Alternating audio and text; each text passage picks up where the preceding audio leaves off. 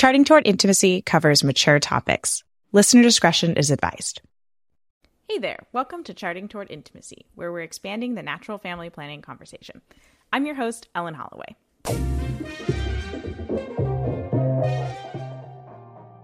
Before we jump into this episode, Ellen Mitchell, my guest, and I had such a fantastic conversation that we continued on for a very long time.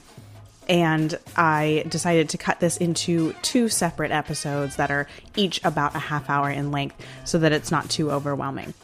So this is part one of our Discerning Methods episode. All right, everyone. Welcome to another episode. I have with me Ellen Mitchell today, which is super fun because it's just a bunch of Ellens on the podcast today.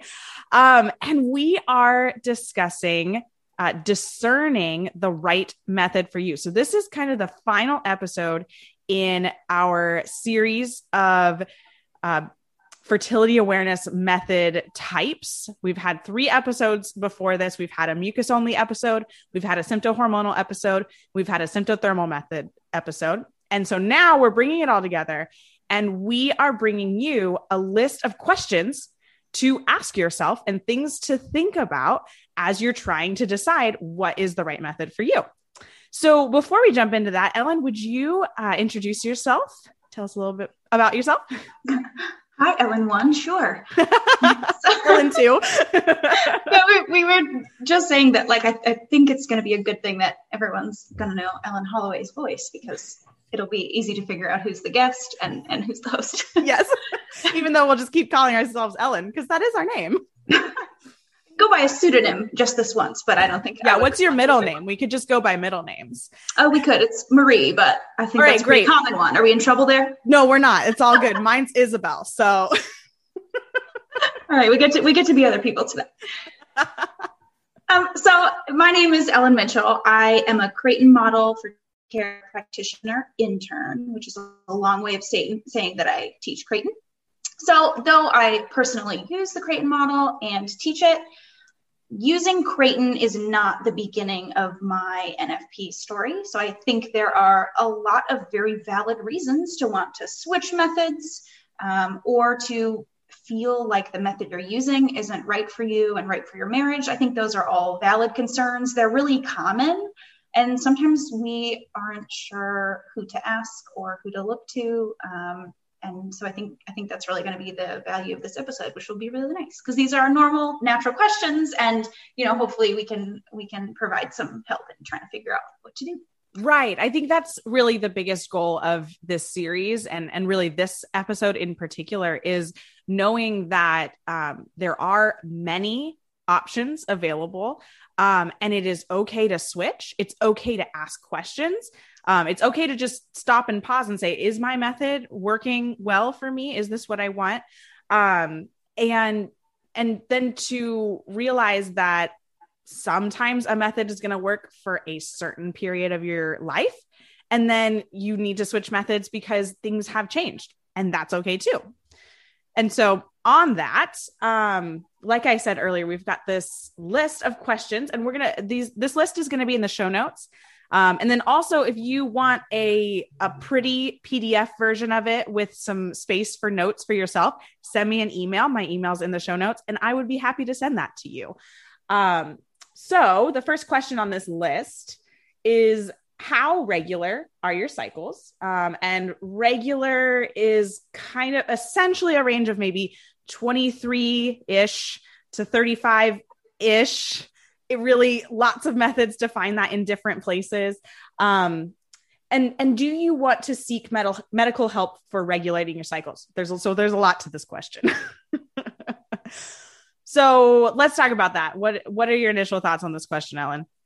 So, Ellen 2 here. So I think, we're often not asked to make decisions based on like our short-term goals or desires, but this question kind of leads us to ask, like, in the short term, what am I looking to do with NFP? Like, why am I wanting to chart?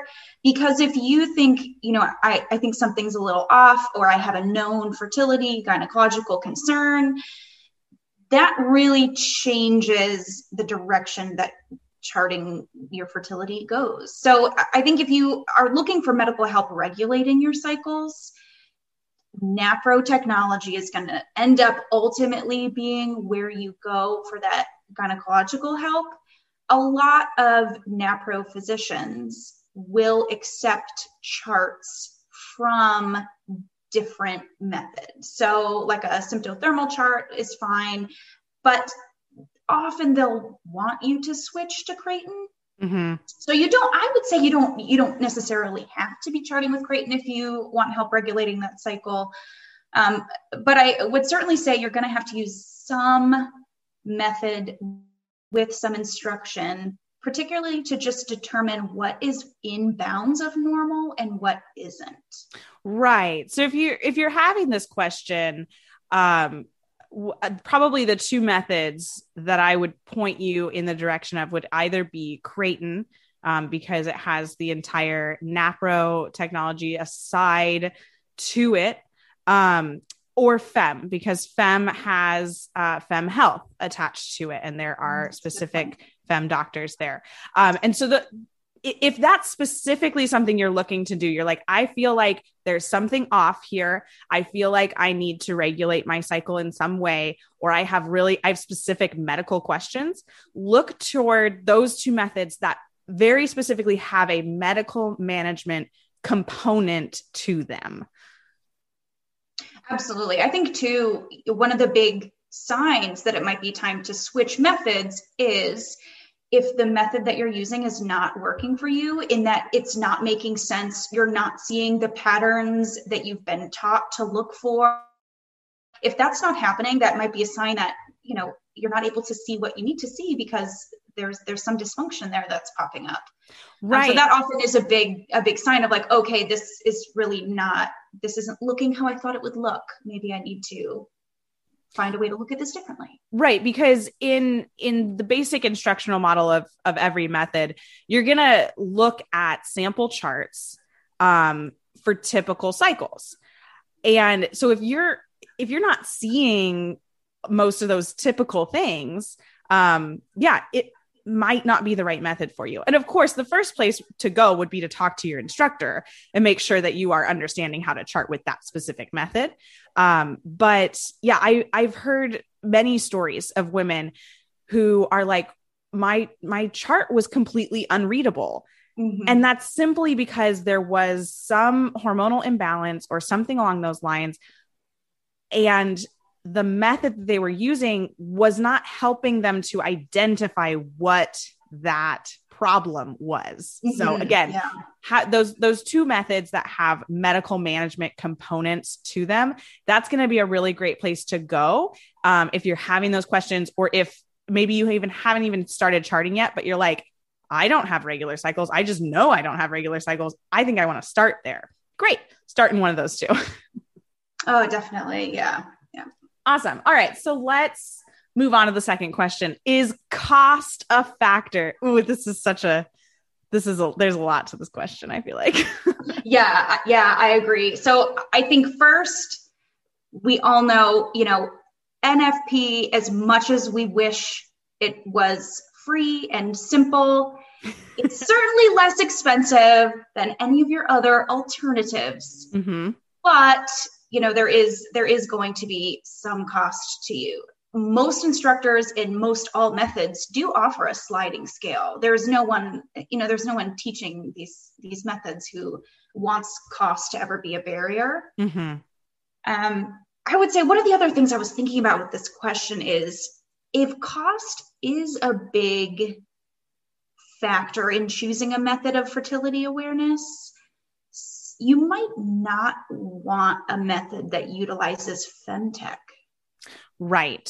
So that would be kind of our symptohormonal methods, things that use a monitor, or even if you're just using a protocol with LH test strips, that's going to be an ongoing cost. Now, the cost ongoing isn't exorbitant.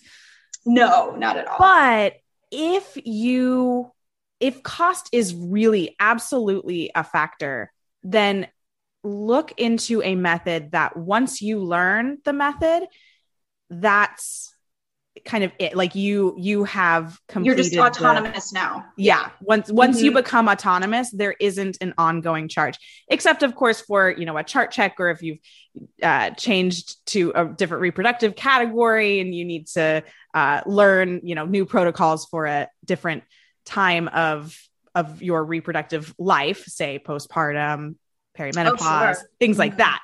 That's a totally different category. That's not what we're talking about. But we're talking about like when you become autonomous, once you have learned the method and you feel very confident in charting and you feel confident in the signs that you are seeing and observing and what you're putting down, and you feel confident in making those interpretations on your chart, at that point, and there's no other ongoing cost, that would be a method to really look into if you're really concerned about cost being a factor. And so that would really be your mucus only and your symptothermal methods. Because once you're done with the upfront cost on there, anything beyond that is going to be zero to minimal. That's right. Yeah. I think if you've gotten to a place with the method that you're using where not only are you able to interpret, as you mentioned, the patterns that you're seeing, but when you feel that you're confidently using the data for decision making, that's big. That's, yes. If you're able to do that without feeling like you need to run the information by someone else, you're there. You're autonomously charting. That's a big hurdle that feels really great for most people, I think. Yes, definitely. I'm not sure I was autonomous charting until like I went through my instructor training process, honestly. Yeah, I feel the same way. That was months after I learned. So don't feel like you need to become autonomous after like 3 months. That's not how it works. I mean, maybe somebody is, and that's awesome. And that's why most methods, provide instruction for longer than that, because it's right. Yeah.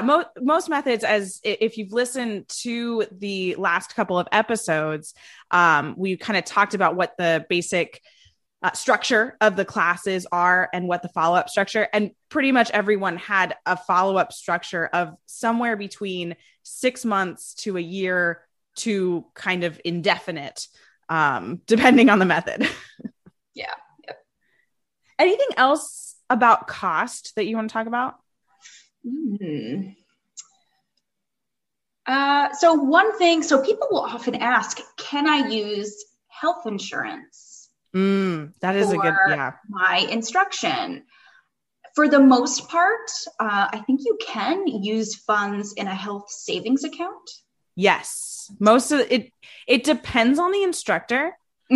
But especially if your instructor is a medical practitioner in some way, like a medical consultant, or right. Or if you're learning with, say, Marquette, which we learned that anyone who teaches Marquette has to be a medical professional in some capacity. So a lot of Marquette instructors are nurses or physician's assistants, things like that. A lot of times you can use money in an HSA.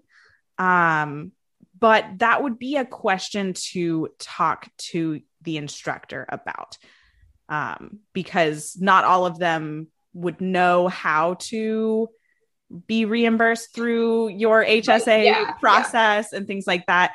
A lot of instructors, if they're outside of the methods that do require you to be a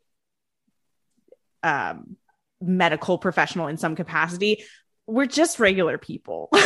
I'm just a regular old person in California who wanted to help other people learn how to use the symptothermal method.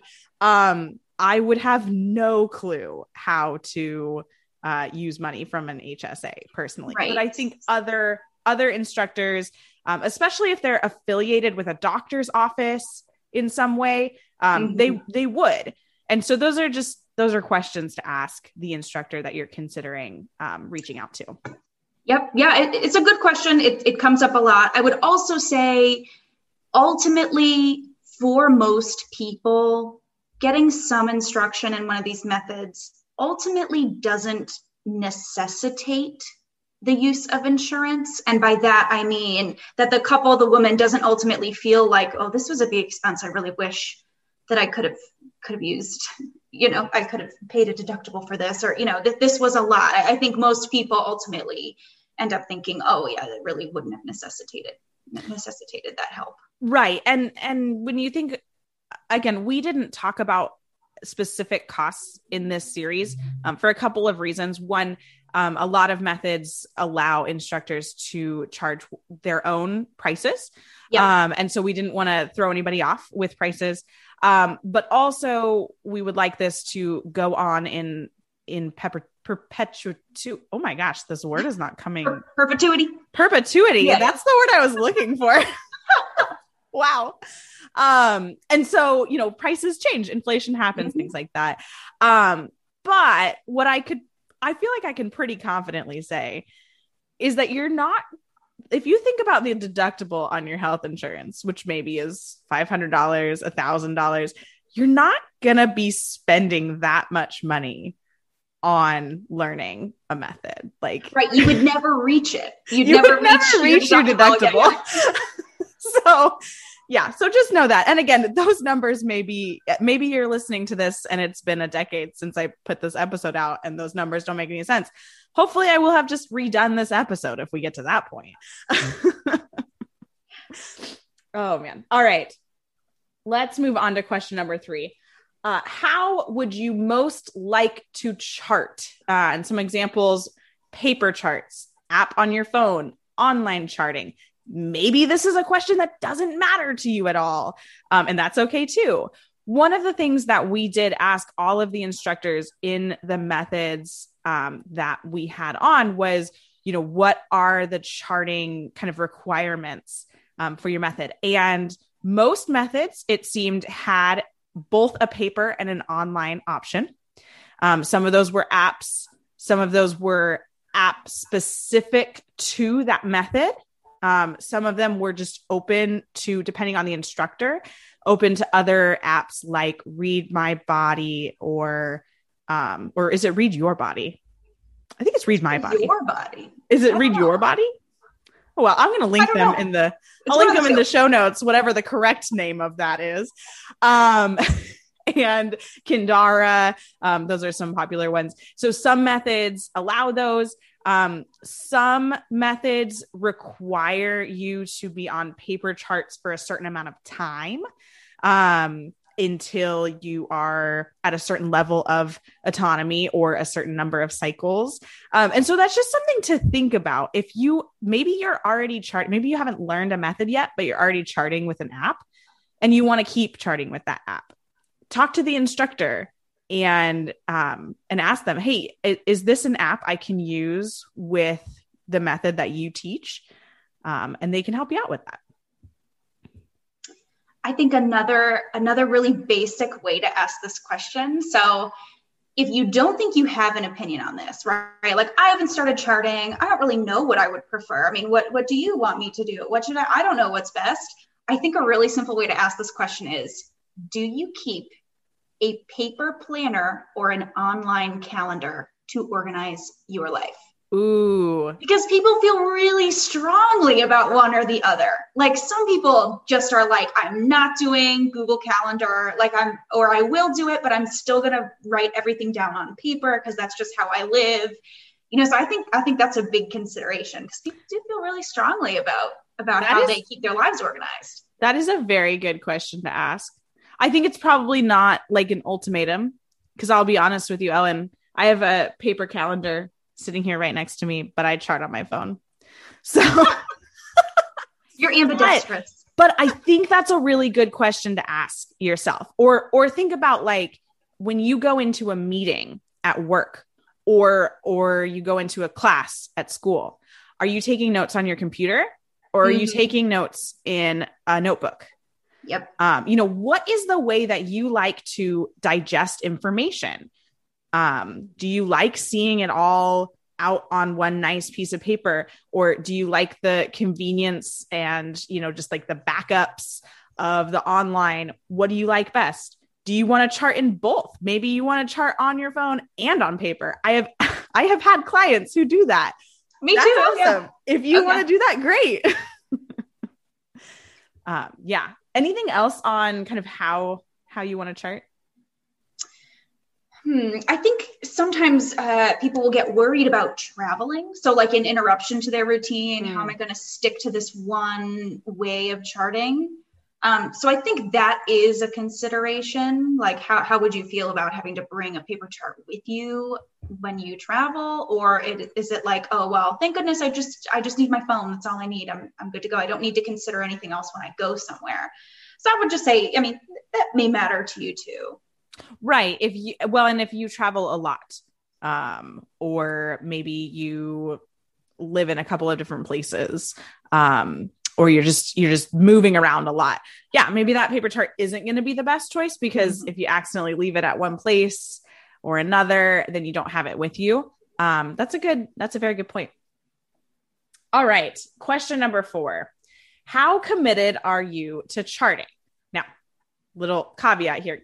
Charting does not, regardless of the method, charting does not take a lot of time once you have really started to feel confident in your observations.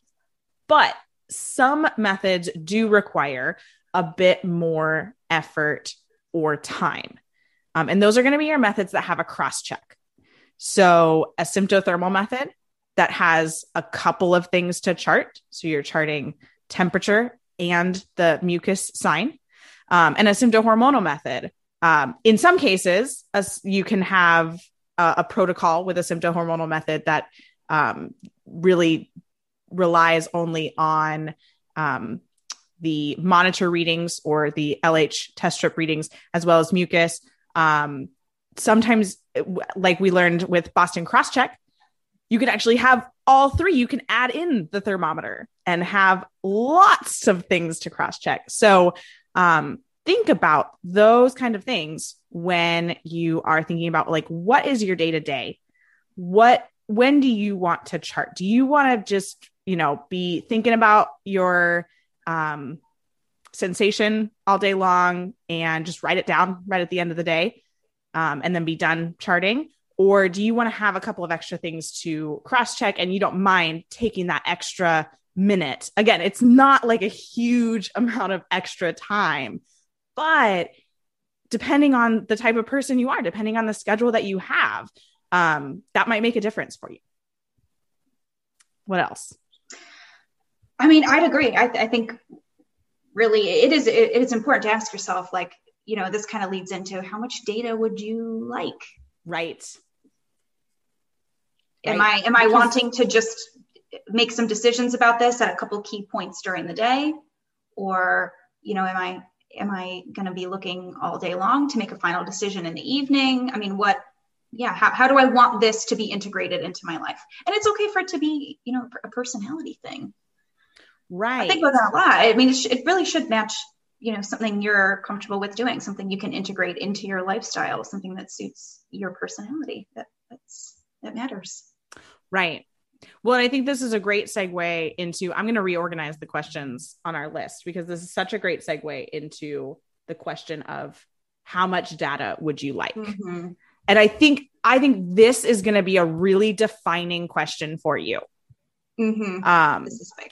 Because as we learned in the previous episodes, some methods have one sign that is charted. Some methods don't even encourage you to touch your mucus. That would be Billings, if you remember. Like some methods are so just simplified into one sign. And maybe that's where you want to hang out. You're like, yes, one sign sounds amazing to me. I don't have to think about anything else. That's amazing. Now, you might be listening to me say that and go, how could I only have information from one sign? That doesn't feel comfortable to me. That's fine. That's why we have other types of methods that have what's called a cross check. So that would be a symptothermal method with the mucus symptom and the thermometer, or a symptohormonal method, which has the symptom of mucus as well as the luteinizing hormone or hormonal metabolites in your urine, as it's specifically called. So what what would make you feel the most comfortable? Would too much data be overwhelming? Or would not enough data be concerning? All of these methods have been, they're evidence-based methods. They have been researched. All of them have very high efficacy rates. We know that they work. This question is really about, how do you feel the most confident? How does your brain work? What do you want? What do you think you want? Yeah. So, and a lot of this also sort of begs the question of like, well, why do I need formal instruction? And that's a good question too, because a lot of people say, is it wrong that, I know a bit about this, I'm just making some notes. And it's like, well, no, but there's so much value in having those guidelines of knowing the rules, like what opens the window. Oh, peak +3. Now the fertile window is closed. You do need to have some instruction at some point to help you understand what these guidelines are, what is in bounds of normal and out of bounds to be abnormal, as we talked about earlier. But yeah, to know really how to best use the data. It's not really something you're going to be able to just Google or feel out on your own. That's right.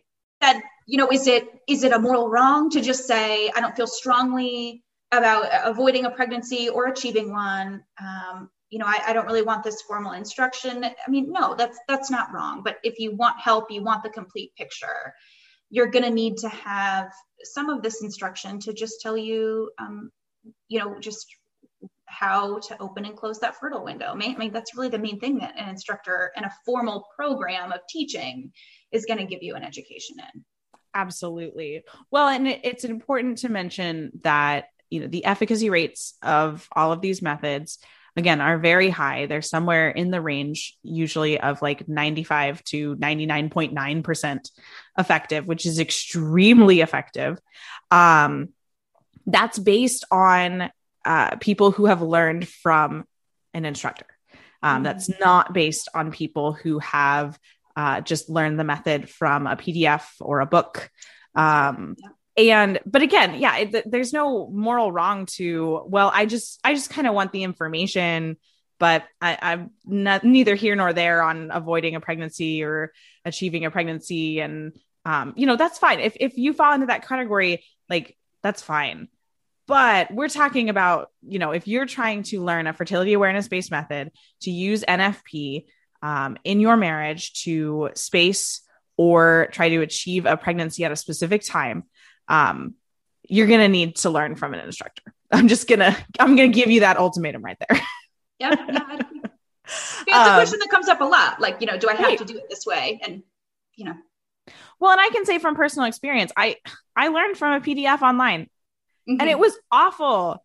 And like, we did not understand what was going on because we weren't able to ask questions. You can't ask a PDF questions. And we didn't feel confident in the signs that I was charting. We didn't feel confident in the rules.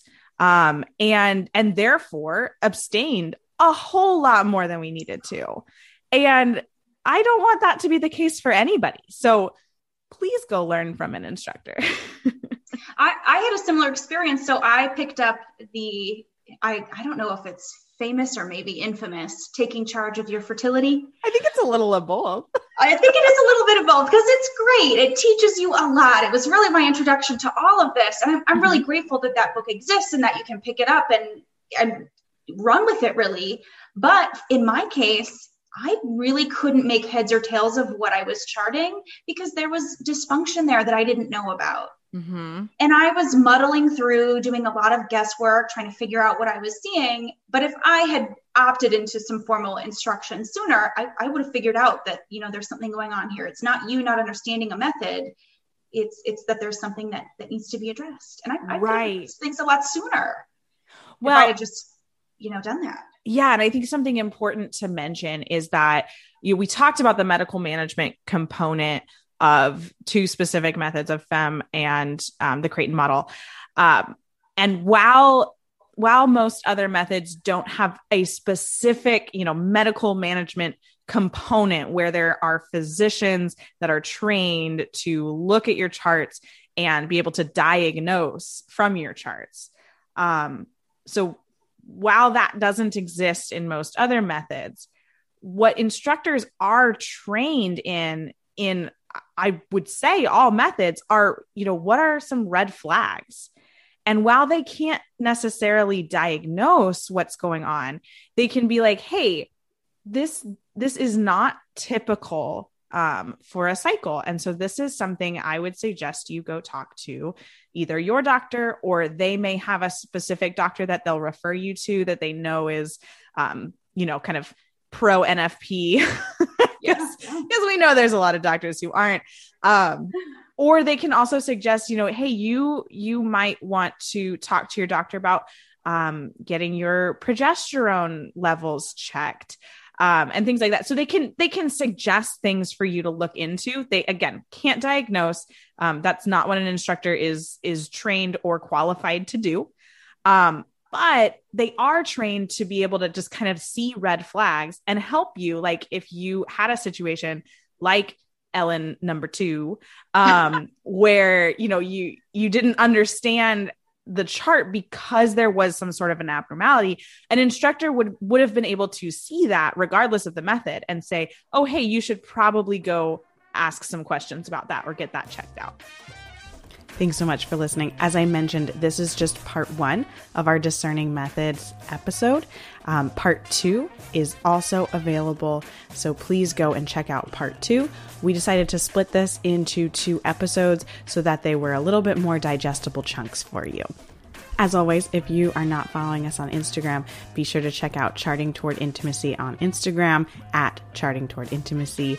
And if you ever have any questions, comments, or episode topic ideas, please reach out to me via email or on Instagram, and links to those are in the show notes. Until next time.